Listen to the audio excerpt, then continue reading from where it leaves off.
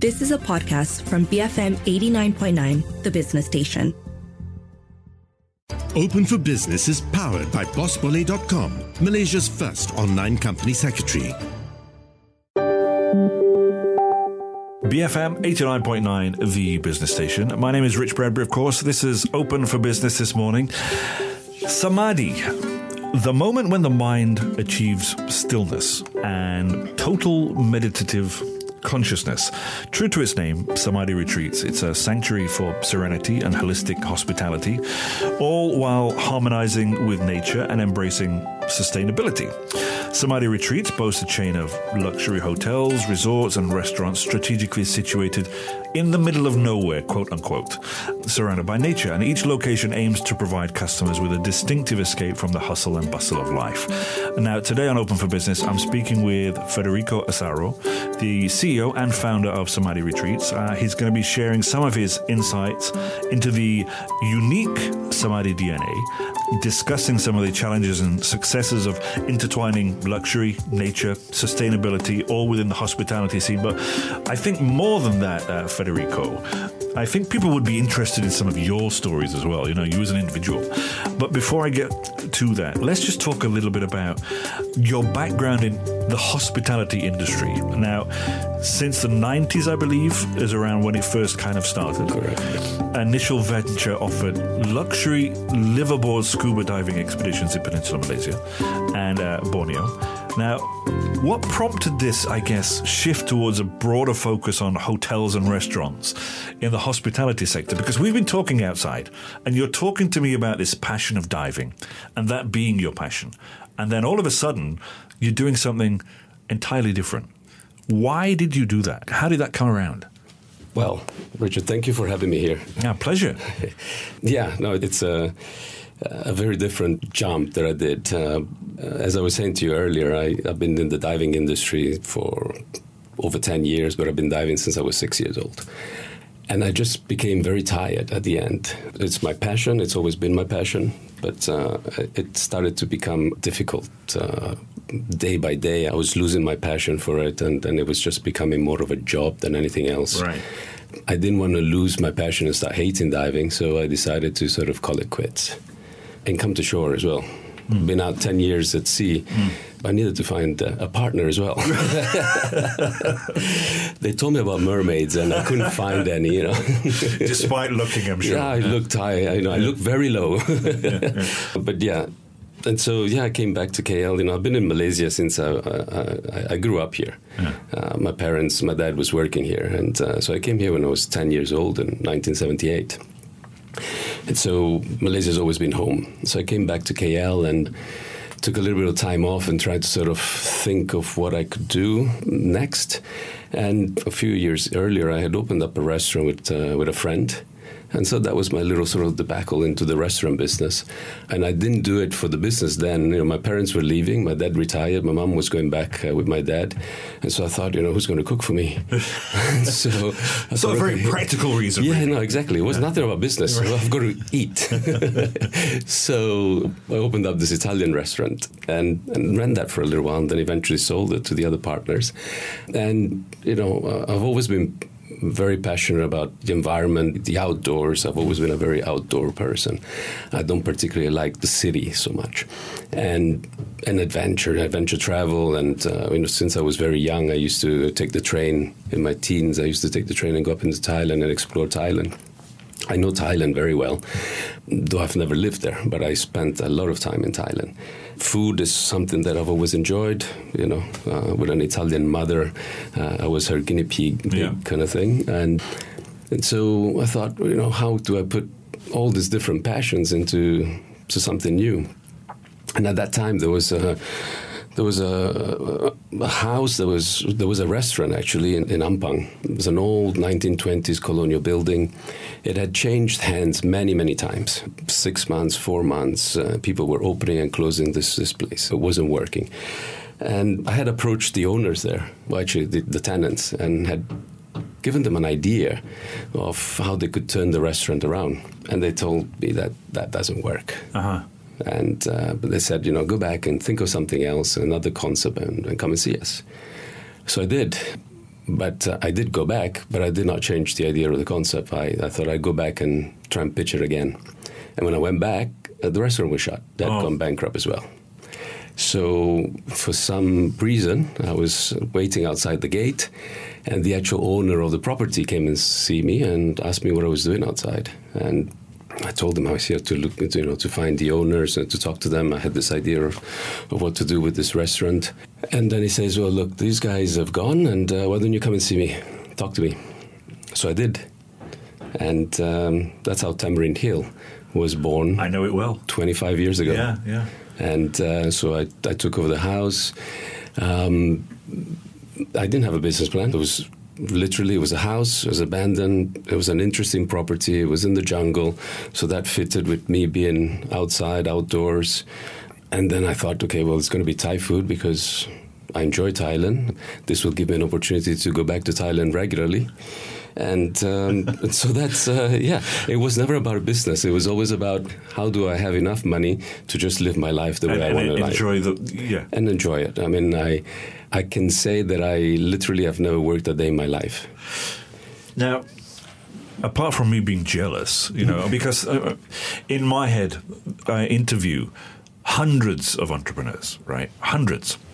And you're the kind of entrepreneur that I like to interview because despite the fact that I interview people who have a plan of 1 year, 5 years, 10 years, 15 years, 20 years, that's fine. That's the way they like to live. Yep. I like to live my life day to day, very much like you do, How can I fund the way that I want to live?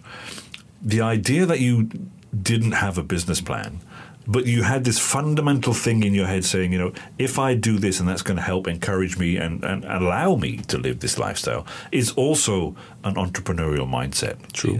Just from a different angle, right? Correct. And you seem to have followed that kind of guiding principle throughout your life, correct? Very much so, yes. I think, way back when I had this idea of starting a boat, no one wanted to fund me. I mean, I was a 19-year-old kid trying to raise money to buy a yacht. Which, for many people, would just be like, what's this 19-year-old kid like? Exactly. They don't understand that you have a vision. No, exactly. That's I've been always very persuasive in wanting to do certain things. Once I have something in my head, I want to do it. Yeah. The restaurant, it was in many ways incidental. I never set out to say, okay, I'm going to finish diving, I'm going to go into the F&B. Yeah. F&B has never been my thing. I'm not an F&B guy. And ask me anything about sort of the F&B, I can tell you just from what I know from running my own proper restaurants. But it had all the right ingredients for me to do what I wanted to do. And I thought, look, I'm sure there are other people out there that enjoy the same kind of lifestyle and the same kind of experiences. And so I just went ahead and did it. And without any partners or anything, it's easy. I want to do something, I'll just do it. And, I did it. I actually literally renovated the restaurant on my own, literally. And I opened that place up with just 6 tables at first, and I kept the other half of the house empty. And the first day that I opened, a single table came in. No marketing. Those days we didn't even have all the social media anyway. It was hidden, but it had been restaurants before. It's just they've never been successful. And so, the first guest that came in and thought it was one of the old restaurants. I was like, oh, this is a new place. So came in. The next day, same thing. And, the one table over a few months became 2, 3, 4. And then it was 6 tables full every night. I slowly opened the second part. And then eventually, probably took 8 months, 9 months, I started to have a queue outside. And I realized that, people are enjoying the experience. Until today, I say this to my team as well. And, today, obviously, we're much larger. But I say to them, look, we don't advertise ourselves as the best Thai restaurant. We're not. What we have is 3 components that make us more unique. Because if you're hungry and you want to have a Thai dinner, don't come to us. go to a Thai restaurant. But if you want to have an experience, then you come to us, because you'll have your meal experience. All our chefs are Thai as well. You'll have your meal. It's authentic.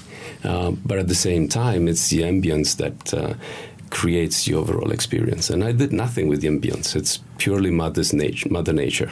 And that's a part of me that I enjoy being out. So if I'm not in the restaurants, I enjoy going out into the jungles. I do mountain biking before, trekking and things like that. So spending my days in the office inside the jungle, that was just perfect. Yeah. And when I needed something, I'd take a car and drive up to Thailand. Yeah. So, it just fitted all exactly what I wanted to do. Tick, tick, tick. Exactly. Yeah. And, I did not know suppliers. When I tried to buy things from people, I was new in the industry. No one wanted to sort of, they could supply to me, but it was cash on delivery. And so, at the same time, I thought, why do I have to buy from middlemen? And so I used to go every night at the end of work. I go home, sleep for a couple of hours. 4 a.m. I get up and I go up to Pasaburong, up in Selayang, and start buying from there. And as time went on, the restaurant was getting busier. I couldn't fit things in the car anymore. So eventually I started to deal with people from the market there to start delivering to us. And until today, we still have the same lady that 25 years later, she still delivers. Brilliant. So I've kept all the suppliers that supported me at the beginning. 25 years later, they're still supplying to us, and we've helped them in the past, and they've helped me especially during COVID. Hold that thought. Sure. I have to take a short break, folks. I'm in the studio with Federico Asaro. He is the CEO and founder of Samadhi Retreats. Now, you are tuned in, of course, to Open for Business here on BFM 89.9, the business station.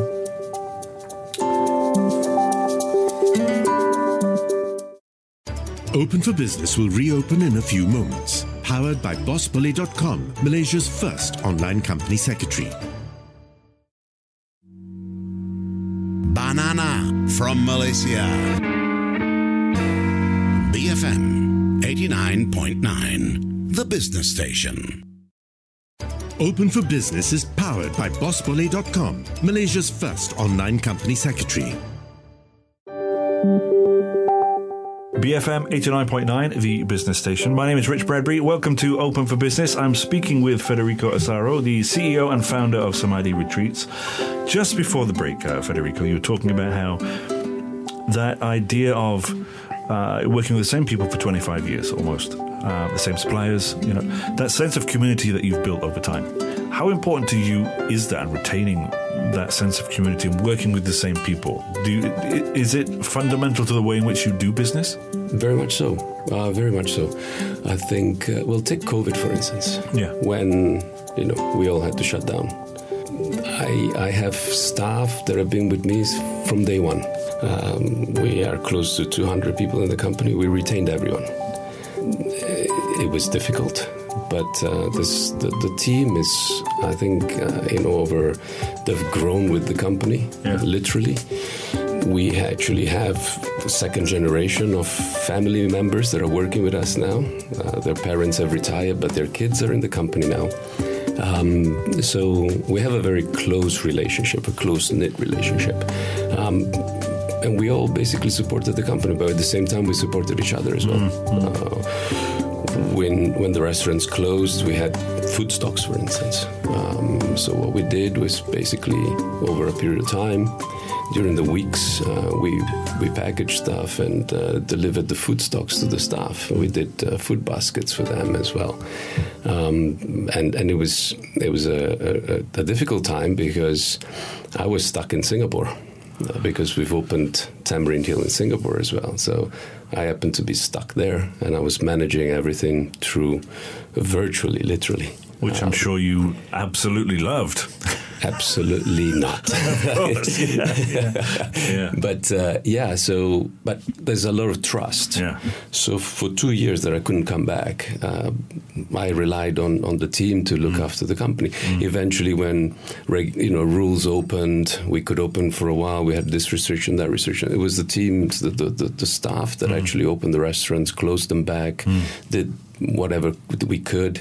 And with the suppliers, the same thing. In the past, we had suppliers that had personal problems, and I supported them. And in return, when COVID came, they supported us. So, I think as a community, I started it as an individual, but today, we have a community that is supported around the business, and I think that speaks volumes, because I think it's definitely very important. It's probably one of the reasons why we managed to pull through COVID as well. Right. I think if I did not have that kind of relationship with the team, with the suppliers, the kind of trust, I don't think I would have been able to get support and not being around. I think it would have been a very different story. Can we talk about the jump from a restaurant to the hotel industry? Right. From what I understand, from what I can gather, and some of the research that I've done, the properties that seem to attract you are either run down in the middle of nowhere, but have an appeal about them. You remind me of that kid who's walking through the jungle and has found the perfect tree house, and wants to share it with his friends. Yeah, I think that's me. I completely relate. Very much so. So Tamarind Hill opened. That was successful. After a couple of years, I was, it's a rented property. It was a rented property, and I needed security. And I remember when I was a kid, I used to swim at a pool in an abandoned clubhouse further in the jungle, deeper into Tamantar. So I went and had a look at that, and managed to find the landlords, and struck a good deal with them. It was abandoned as well. Yeah. So, and it was only 2 kilometers further in from Tamarind Hill. So I opened that again. Second property, that's Tamarind Springs. Yeah. I opened Tamarind Springs in 2002. So it was about 2.5 years after Tamarind Hill. And so now I had 2 restaurants in the jungle, 2 kilometers apart. So when Tamarind Springs opened, I did something new. I did not do just Thai. I used Thai as a base, but I explored sort of the cuisines of Indochina, Laos, Cambodia, predominantly. And so that was great, and I built that restaurant, I designed the restaurant, and I spent all my time. And by then I started to build a separate team of construction. So my own carpenters, et cetera, et cetera. And, like I was saying earlier, when in my diving business, the sea is my passion. And I was getting burnt out. But by then I was away from the sea for about 5-6 years already. And I started to get an itch. I need to go back to sea, but I didn't want to go back on a boat, and because I know how difficult it is to run a boat, and so it just so happened that I was on Tioman. Yeah. There was a party. I went there with some friends, and I was really bored at the party. So that night I decided I just walked around the beach and climbed over rocks, and I stumbled upon an abandoned resort. And from there, found the owners, which happened to be classmates of mine back in Alice Smith. And so I met up with them. And sorry for laughing, but it's just like, how does this happen? Yeah, no, exactly. It was like a stroke of luck, literally. But the funny thing was that, they said to me, look, I said, what are you guys doing here? And chit-chatted a little bit. And I says, we're looking for a sucker to take over this property. I said, look, I'll be your sucker. Yeah. I didn't, again, same thing, no business plan, no nothing. What am I going to do with it? I don't know. It's just a property on the beach. Wait, did risk at all come into your mind at this point? No, because not really. You've got an old abandoned building. It's old and abandoned. Well, maybe not old, but it's abandoned for a reason. It was old as well. Right, okay. Yeah. And it was in wood. So, right, yeah. So it was all eaten up as well by termites. Risk? No, I don't really. I never really think about risk. I think I'm quite positive, and I had this gut feeling. I loved it. I loved the space. I loved where the resort was in Tioman. It was a very unique landscape, a very difficult landscape to build because it's just rocks and hills and nothing flat. But it was just great. It had, because it was so inaccessible on the island, it has its own private beach.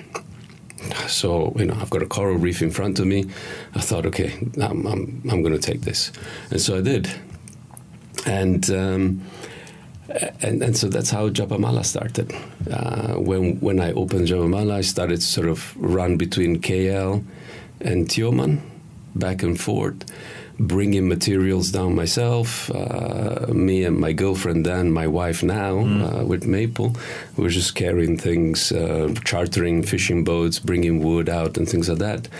And like I built Tamarind Hill and Tamarind Springs, I started building the resort. And using the same construction team from... Yes, they're still with me. Yeah. 25 years later, they used to be quite energetic. They're a lot slower now.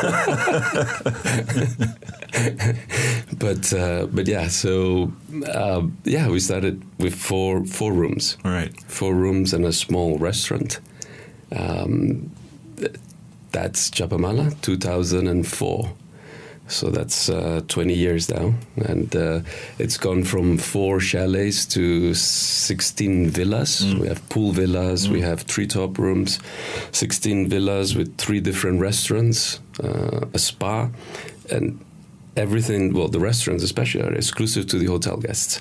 I have never seen another resort with 17 rooms and 3 separate restaurants which only cater to 16 couples. Wow. And it is adult only as well, It's right? adult only. We have, actually, in all our places, not because I don't like kids or anything, but, the places are so, they're quiet. So when you come to whether you're in the restaurant, whether you're in one of our resorts or retreats or residences, it's really about, for me, it's really about couples engaging in each other. Yet again, connections. Yeah, it's all about that. Yeah. And so I'm very picky. I mean, I get very frustrated, and the staff will come and tell you, please don't play with your phone at the dinner table. And, people just look at us and it's like, who are you? Who are you to tell me what I can and cannot do at the dinner table? So, but the phone is disturbing other couples. We even thought, I even thought about sort of putting a jammer to block reception, but I thought that was a little bit too extreme. But the whole idea of coming to, our properties, and you think, okay, I started in the F&B from my diving business, and then I went into the F&B, and from the F&B I went into something totally different in hospitality. I think to me it's not so different. It does feel like a natural progression. It is. Whereas diving to hospitality doesn't necessarily feel like a natural progression. This feels... Yeah, for sure. And, the thing is that, so for us at Samadhi, with the restaurants, it's you come to us for a holiday for the night, literally, and the progression to the resorts and the retreats is I'm just extending that holiday for the night for a couple of hours. Yeah. It's now an overnight. Yeah. But it's exactly the same. It's just that I'm providing you with a place to sleep as well, not just the food. But the experience, and that just gives you the longer period of experience in that space. And so, they're very much natural progression. And today we are, we've expanded. We've expanded into other countries as well. We've done some work in Sri Lanka. We've been looking at doing a property in Thailand now. But again, it's never been about business, and until today, it's not about business. I've had many opportunities. Many people have approached me to take over or to run properties or to invest, to do something, and I've never taken them because it's not what I want to do. I need to be happy, and I need to enjoy what I'm doing when I'm doing a project. And so if I am not, I can't pass it on to my staff. If I don't like it, I can't pass on something else to them to do it. I've got to like it first.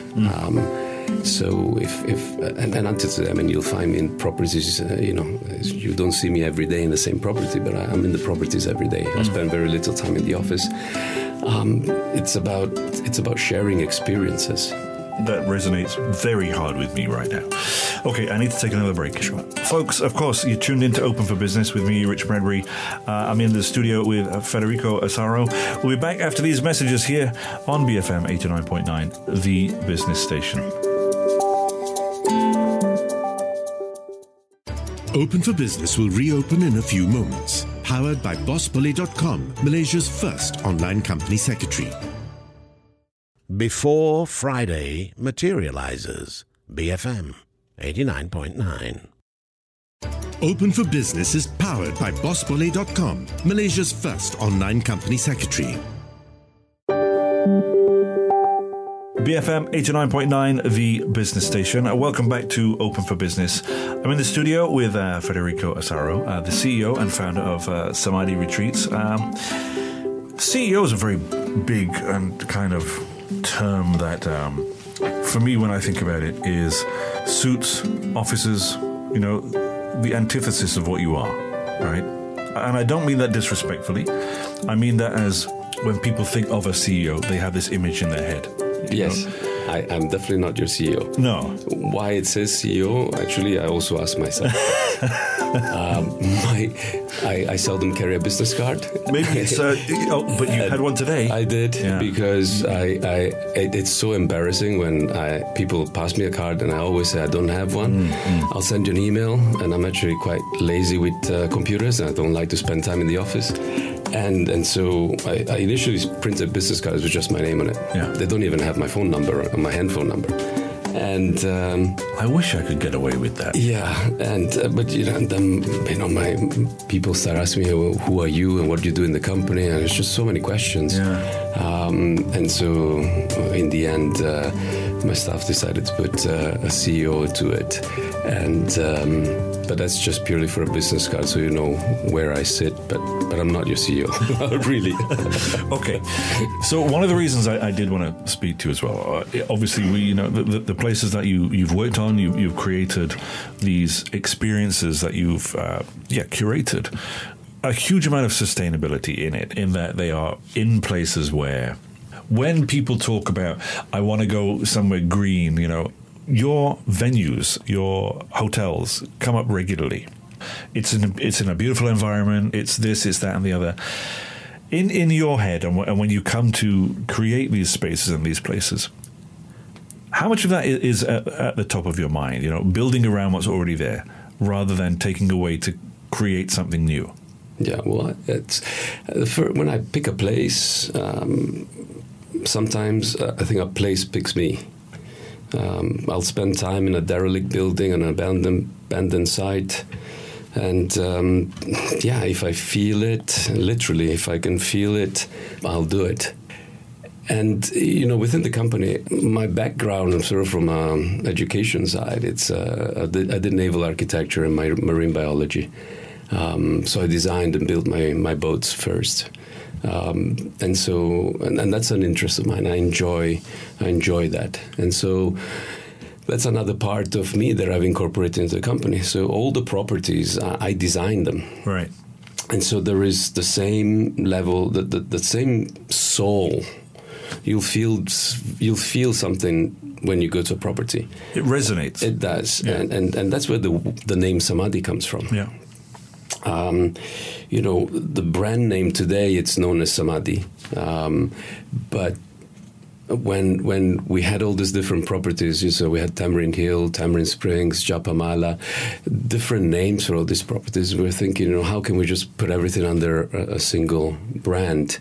And one thing that we realized is that actually the name came from our customers.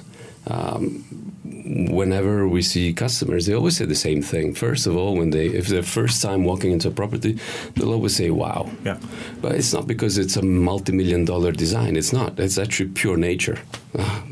Free. We didn't put anything in it. It's there. We just protect it. But so they have this wow effect. And And when people spend a bit of time at the property, they'll always tell me, look, I feel like I'm not in KL. Whether it's in the restaurant or whether it's in one of our residences, I feel like I'm not in KL. When we built Singapore, they said exactly the same thing. I feel like I'm not in Singapore. And so that kept going, that sort of story kept going. And Maple, my wife, actually came up with the Sanskrit word for samadhi, which, as you said earlier, is sort of the highest state of meditation. It basically resonates in the sense that you feel something when you walk into the property. And that's really what all the properties are all about. There is a soul to it. Yeah. And it transcends between the restaurants, the hotels, and the resorts. I think the key points are all there, and because I designed them and I build them, we have our own in-house construction as well. So that's those same ethos sort of work through. For instance, from a sustainable point of view, what a lot of people don't know, and we don't even say much about it, is that I only use recycled wood. I have never bought new wood.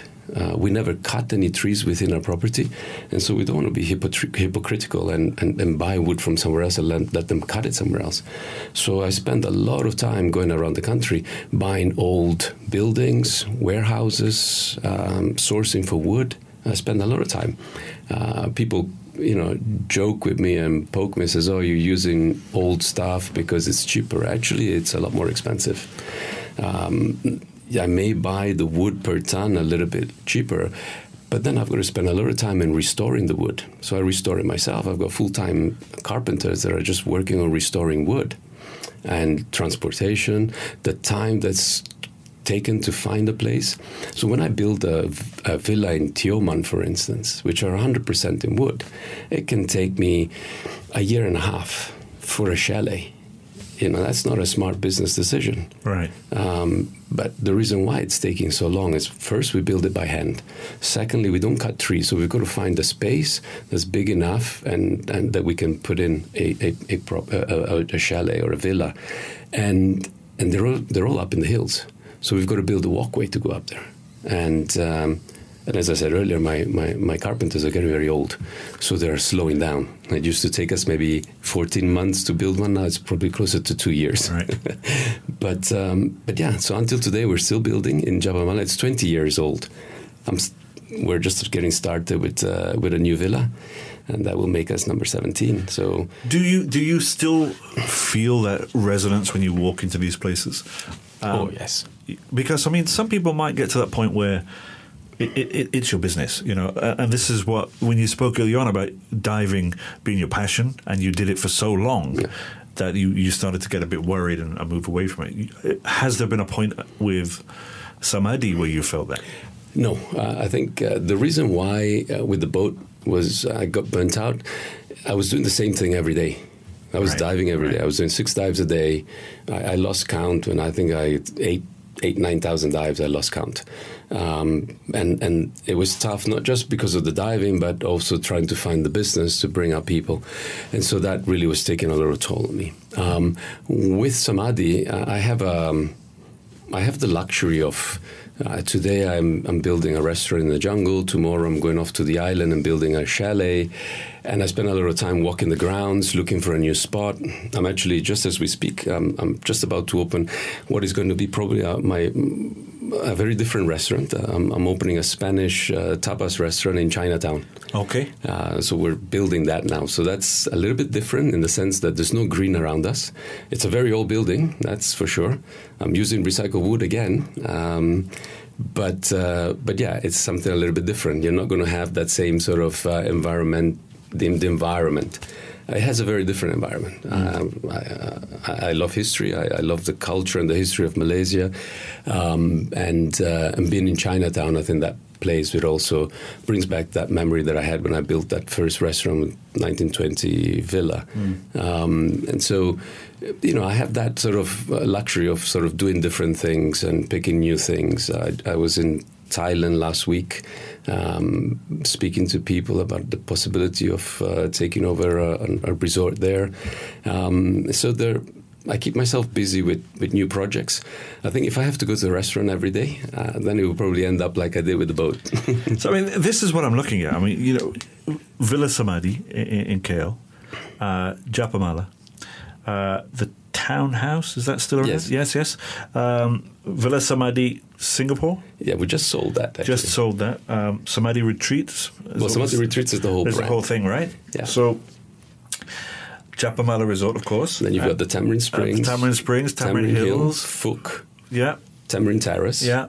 So we have 3 tamarinds. And Phuc. Phuc is a little bit different. It's a Chinese name, but it's a Malay restaurant. Right. Very muhiba. I mean, my brain right now is, because, as you said at the top of the show, this is all without working a day in your life. Yeah. Some people might argue, and this is going to be my final question, or my final exploration, if you will, that you've had a charmed life, right? And luck has obviously played a part of it, but I think there's an essence, something. Are you able to define it? Do you think it's luck? Do you think it's, or what is it? Well, because I'll tell you now, you know, as I've said before, many of the people that I interview, it's hard work, it's getting up at 5 a.m., it's going and networking, in my heart, I don't necessarily subscribe to that vision, despite me interviewing these people. And you are clearly an example of what I'm trying to understand. Right. What do you think it boils down to? I mean, when I say I haven't worked a day in my life, it's, you know, I don't feel like I work. Yeah. I do work. Of course. But it doesn't feel like work, and that's because I'm enjoying what I'm doing. Yeah. I don't spend a lot of time sort of in business meetings, meeting people, or stressing out with different things. I do stress out with different things. I don't know whether it's luck or not. Yes, you've named all the properties that we have, but it's been 25 years. Yeah. It's not overnight. Yeah. And I've had a lot of issues to contend with as well, which, you've got to put up with them, I guess, in the business aspects. So it's not that it's been plain sailing, but I think it's just because I really enjoy what I'm doing. I get a lot of satisfaction from seeing our customers enjoying what we build and what we build, how it resonates with them as well, and we share similar philosophies. I spend a lot of time now. We're expanding in the sense. One part is expanding the company, but we're also putting a lot more effort in the sustainability side of things.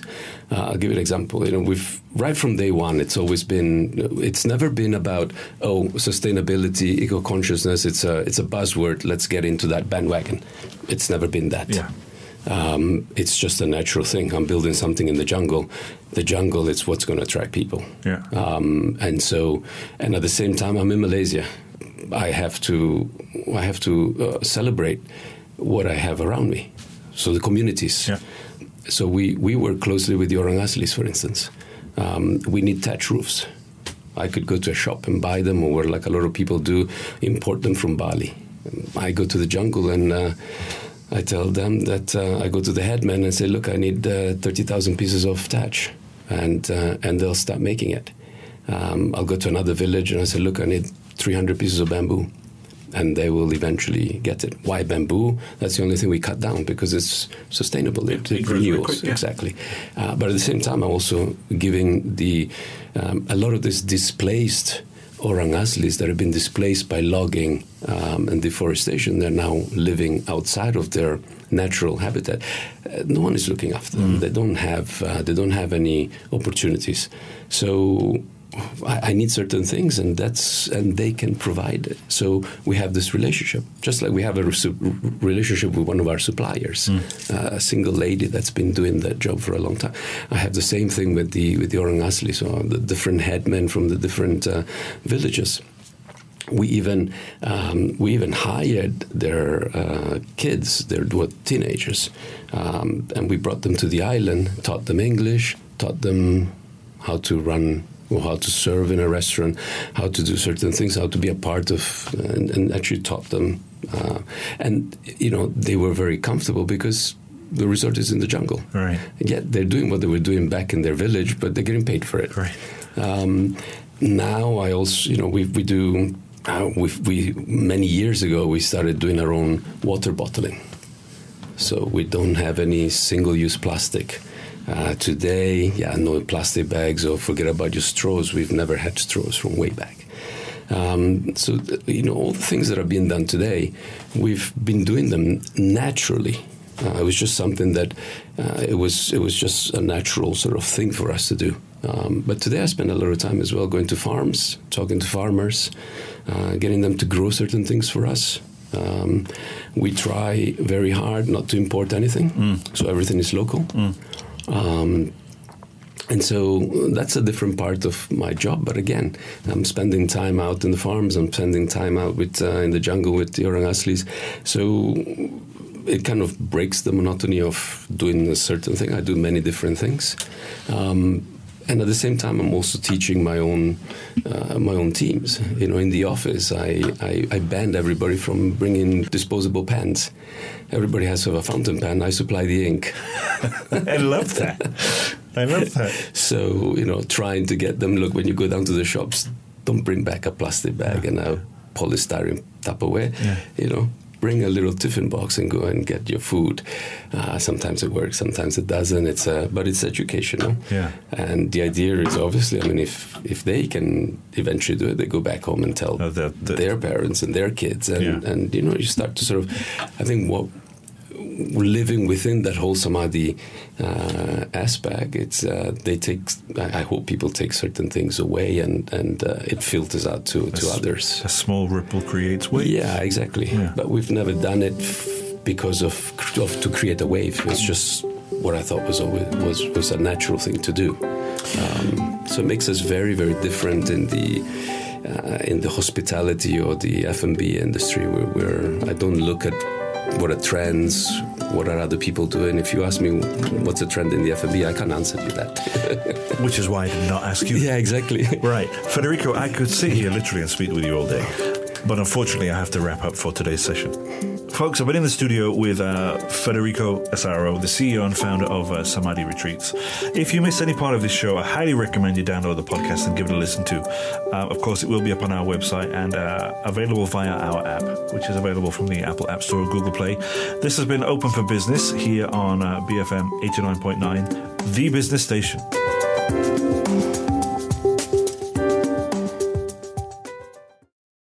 Are you open for business? Register your company with bustle.com, Malaysia's first online company secretary.